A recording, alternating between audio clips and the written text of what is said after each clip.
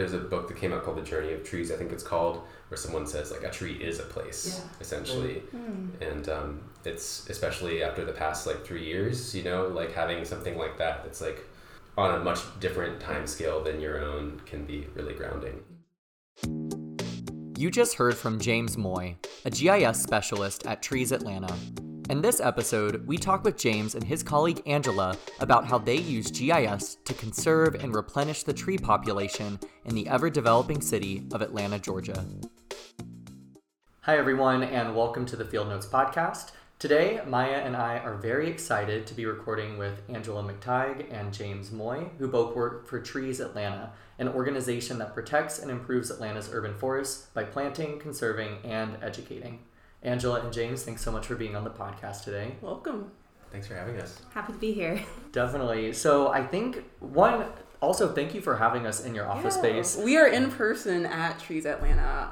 We must make that known because I feel like from up till this point, we've only been recording virtually, and this is our first time talking in person, and we're really excited about that. Kind of a big step for us, which is really exciting.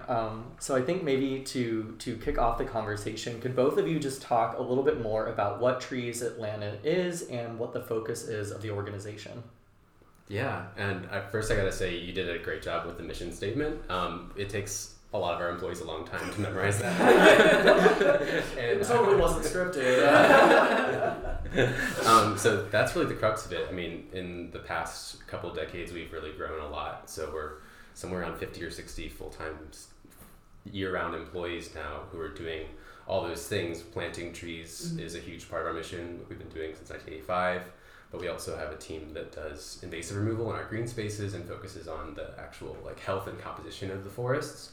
And we also have a team that's pure focus is visiting classrooms and holding these summer camps and doing workshops and speaker series for adults just to kind of raise awareness about the different things that are going on in our urban canopy.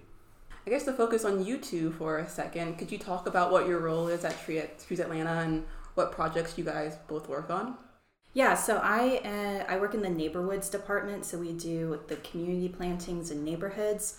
And I specifically work with like the front yard tree planting program. That's what I do during the week. And then I help out with the large volunteer projects that we have on the weekends as well.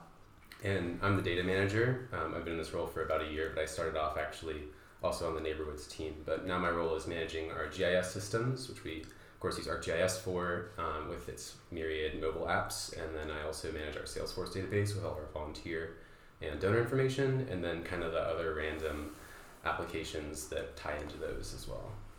And I guess maybe we can pivot a little bit to focusing on trees for a second and the importance of trees in Atlanta. And I kind of want to preface this with an article that I read on the Trees Atlanta site. It was titled, Georgia Leads the Way in Urban Tree Loss. And I think in that article, it talks about how Georgia is losing more trees than any other state. And can you maybe use that as context to talk about why trees are important to Georgia, maybe Atlanta more specifically, and then what are the things that are impacting or threatening the population of trees in the city? Yeah, I mean, trees are Atlanta. Like the kind of sprawl that you see in Atlanta that's typical of other cities, like you see LA, like a lot of cities that kind of do this. They have a lot of satellite neighborhoods. That tends to lead to a lot of deforestation. The difference between Atlanta and LA is that we have a natural tree canopy that at one point extended not just throughout all of Atlanta, but basically from Florida all the way to Maine. Just there's this kind of adage people would say that before the age of colonization, a squirrel could run from Florida to Maine without ever touching the ground, basically.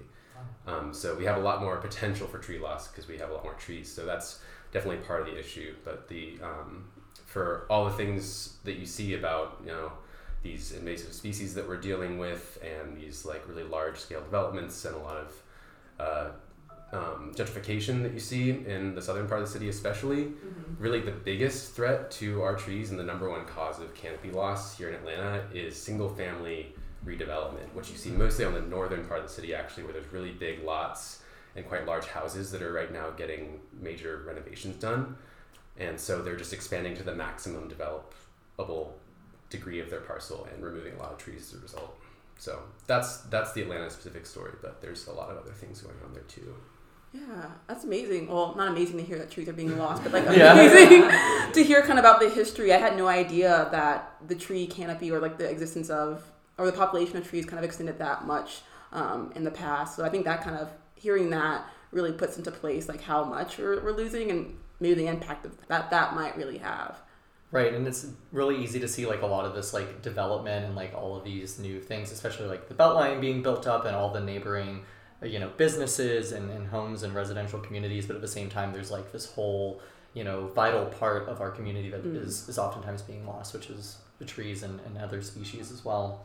Yeah, totally. And it's like there's a tree protection ordinance that we're working on. Another part of our organization is advocating for better tree protection and better policy around trees. And so that's part of the answer, we think, is, kind of beefing up that ordinance so that it's a little bit harder to just willy-nilly remove trees. But definitely educating people about the benefits of trees is really important too. Like, they do so much for us. We've been co-evolving with them for millennia. So, I mean, beyond just the obvious, like, shade, right, which feels good in the summer, especially here in Atlanta, as we know. That translates to lower energy bills and stormwater retention, soil erosion control. Like, through the leaves, they create obviously wonderful habitat for wildlife and also habitat for humans. It's just it could go on and on. Definitely. And I guess one of those answers, Angela, is part of the work that you do with the Front Yard Tree Program, right? Could you talk a little bit about what that program is? Yeah, so the Front Yard Tree Program is a free program that we provide to homeowners in Atlanta and other municipalities, so like Sandy Springs, Decatur, as well as a bunch of others. But basically, we are able to plant free trees in people's front yards, which is a much like nicer place for a tree to be, because we are losing all this tree canopy on these single family lots. To plant trees where they're not on these single family lots is great. And the trees are happier in like a large yard where they can grow tall versus like in a skinny like right-of-way space where the roots don't have much space. Definitely. How do people go about requesting those trees? Yeah, so we take the actual request part is done through Salesforce and a Google form so that we can actually like record the information in a more secure way, like the homeowner's personal information. And then the supervisor of the program fields those requests and communicates with the owners about what kind of goals they have for the yard and their space and what kind of species they might like based on our availability. And then once he's kind of nailed down those details, he drops a point in a specific layer that we use for all of our planted trees sites. And by filling out certain fields of that layer, it makes it available on mobile apps like Field Maps for Angela's team to view. So they can actually just open up Field Maps on any given day and see theoretically like where there are front yard trees ready to plant and look at the inventory and take a tree. And when they get to that address, there's also like a photo attached to that point so that they can even see exactly where the homeowner wants the tree.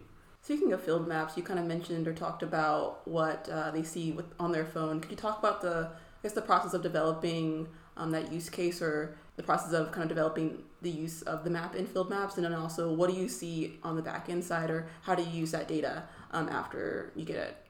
Yeah, so I think we've been using, before field maps we were using Collector, and originally that was just so that we would have the GPS point of the tree and then be able to, after it's been planted, archive it in our plant inventory, which right now contains somewhere around 90,000 of the 150,000 trees that we planted. So it's kind of an ongoing process of retroactively adding them and making sure we capture everything. So originally it was just kind of like a record keeping thing, but now we've been adding more fields, and my predecessor who figured out how to attach images to those points has made it a lot more about kind of making the like planting team's job a little bit easier, because I can say, having been on the planting team, that there's plenty of days where like you show up and the homeowner was supposed to put a flag there and it's not there, or you call them and they don't pick up.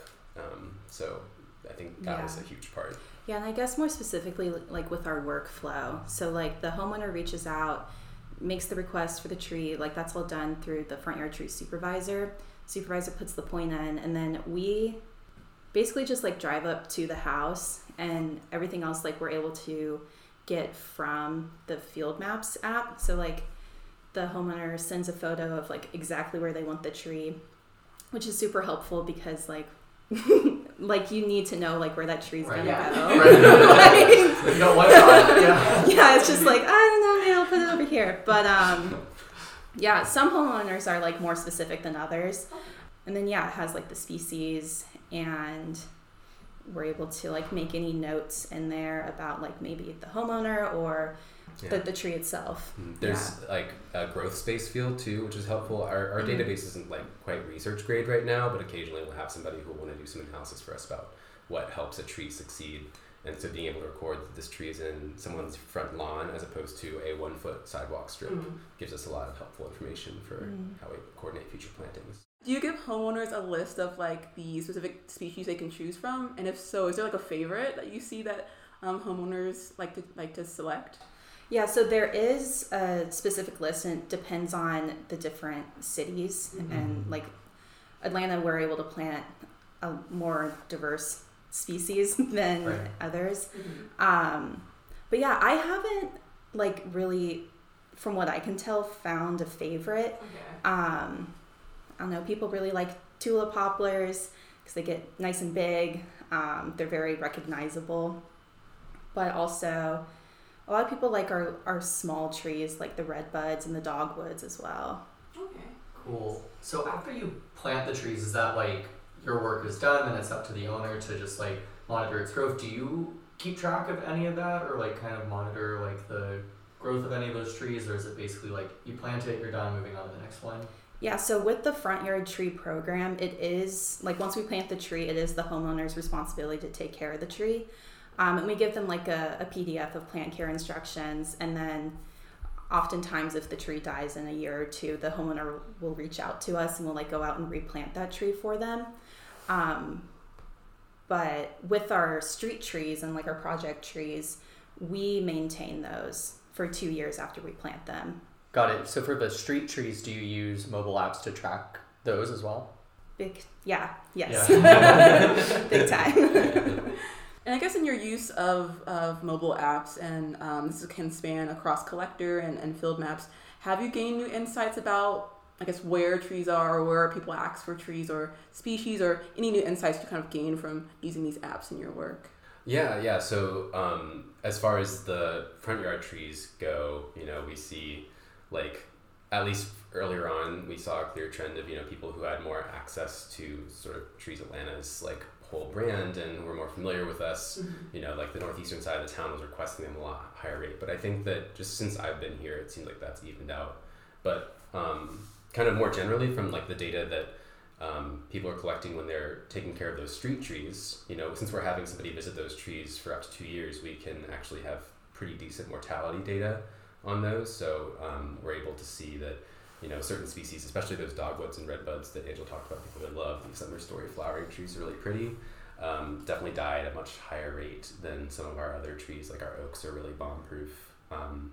But so there's like understory trees that get planted a lot in the sidewalk because they don't grow as tall, so they don't get in the power lines, that they also need a lot more maintenance, and some of them are, especially with the kind of hotter summers and kind of like irregular rain patterns we're seeing, some of them just aren't tenable as street trees anymore. Definitely. And I think I heard you say earlier that the number of trees y'all have planted is like over 100,000? 150,000 as of like a year or two ago, yeah. That's really incredible. So I'm imagining it's very volunteer focused with what y'all do, right? Yeah, definitely. Until just 5 or so years ago, I would say like 95% of our trees were planted by volunteers. But now that, we've got the front yard tree program, that's a little bit more like needs a more kind of directed touch. So there's more employees planting trees now. But yeah, volunteers are the lifeblood of Trees Atlanta. Definitely. And have you found that the use of GIS and like mobile GIS has helped you better engage with the community in that way, or made the process like more efficient when kind of working with volunteers for this work? Yeah, at least as far as, being able to like in a snap print out a map and hand that to our volunteers the morning of, because sometimes we have projects with like 100 volunteers. Yeah, and the projects are like really spread out. So like you're sending volunteers to a street that a staff person isn't at. It's helpful for that volunteer to have a map so that they can go and like find the trees. It's also really helpful. I mean, outside of just the planting, we're able to engage people in other ways. We have the layer with our planned tree locations and our inventory layer, but we also have these other kind of projects. We have this kind of cute one called Love Letters to Trees, which is based on Survey 123, and anyone can submit a photo and the location of a tree that's really important to them and write why. So we have that map on our website. We also work with a community member to track Atlanta's champion trees, which are the largest specimen of each species that we can find within like a certain like point value that we assign based on how tall and wide and their trunk is, and then how wide their canopy is. And we would not be able to do that without using Survey 123, being able to collaborate, view this map with these like experienced tree measurers who can go out there and verify, Right. And that's, that currently doesn't offer the trees any like legal protections, but it is a really helpful tool just for kind of like raising awareness about. And I imagine too, just like gathering all this data kind of helps with more of the getting those tree ordinances up and running, and just like any amount of like data that you can collect to back up kind of like what you're trying to enact is probably helpful. Yeah, it's definitely, I imagine it's a challenge for the people who are on the front lines, because it's not just, we can't take all the credit for the advocacy around the tree protection ordinance. There's a ton of different citizen groups that are interested in that. And there's so much data from tree removals that are being done by arborist companies to, our data is mostly just concerning small things, things with a stem the size of your arm, but, tree removal is happening at all different sizes. But, what we're able to show through canopy data that we've been able to acquire through the help of university like Georgia Tech is where that removal is happening the fastest. Yeah. One thing I like to ask guests is about experiences that have surprised them, or maybe like their favorite experience on a project. And I was wondering if there is an experience that comes to mind with like the front yard tree program, or just in general working with the data that kind of has been memorable for you. I miss the field because the data isn't as interesting as getting to see somebody come out and be like, oh my god, it's beautiful.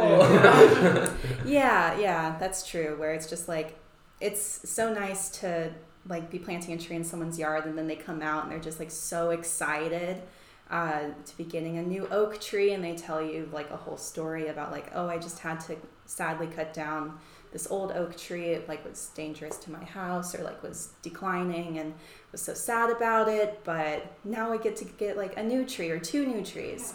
And yeah, that's when you know that tree's gonna do well. Yeah, definitely. And I love how, obviously one of the biggest threats to Atlanta and many other cities is this tree removal, and there's a very big and obvious environmental impact, but there's also that humanist impact as well, right? And just like the excitement and the emotional attachment that people have to these really wonderful things.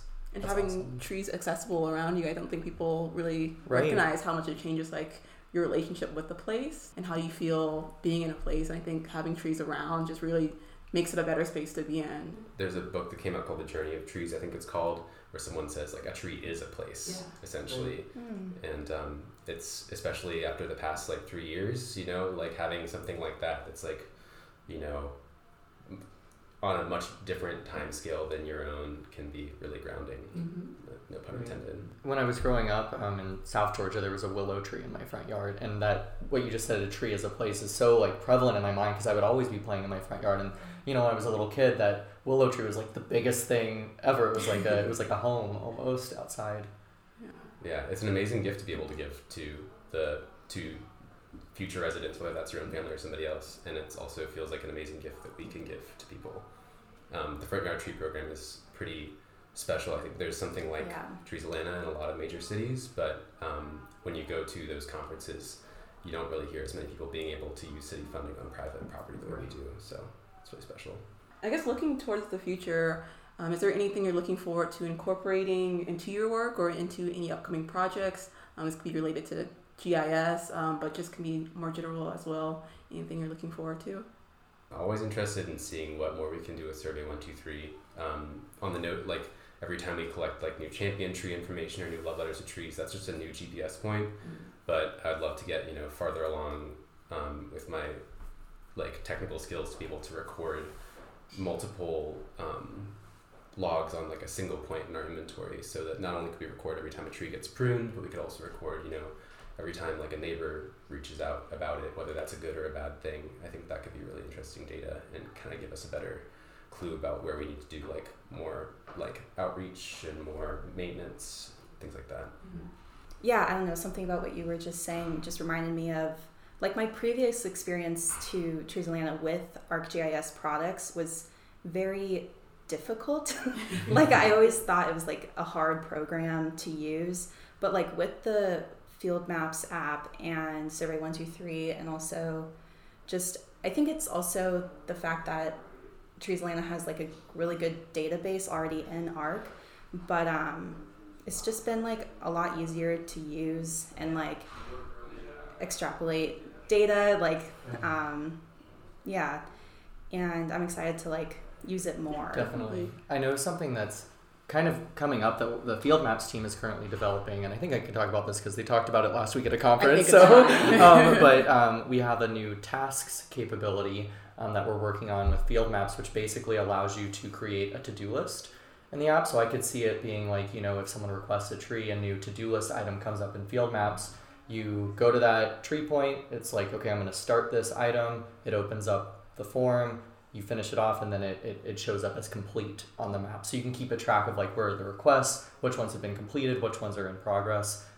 So something that is coming down the pipes as well that you might be interested in. That's very cool. We were just talking about how, full disclosure, we still like use Google Sheets all the time because there's just like a million Google Sheets floating around as well. Because sometimes it's like easier to just make those little notes free form. Right. But that sounds like really, really helpful. Yeah, definitely. So be on the lookout for it. Coming soon. Yes.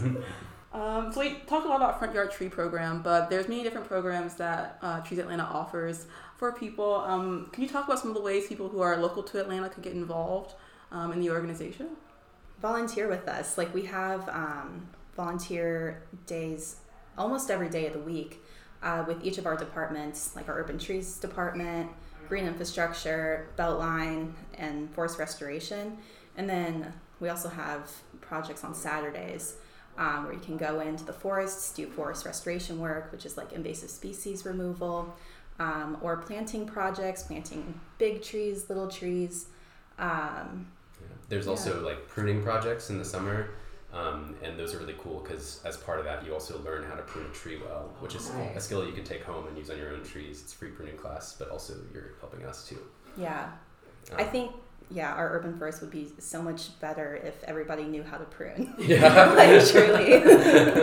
Well, you heard it. If you're in Atlanta, volunteer with Trees Atlanta. Learn how to prune. Come prune with us. Yes. Please.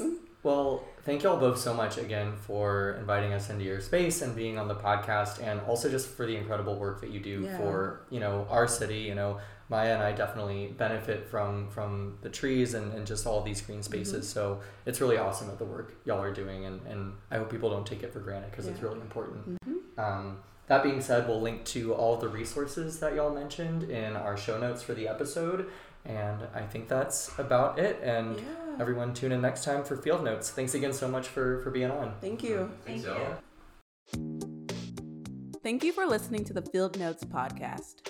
If you enjoyed this episode, subscribe to Field Notes on your favorite podcast streaming platform and make sure to join us on the next episode.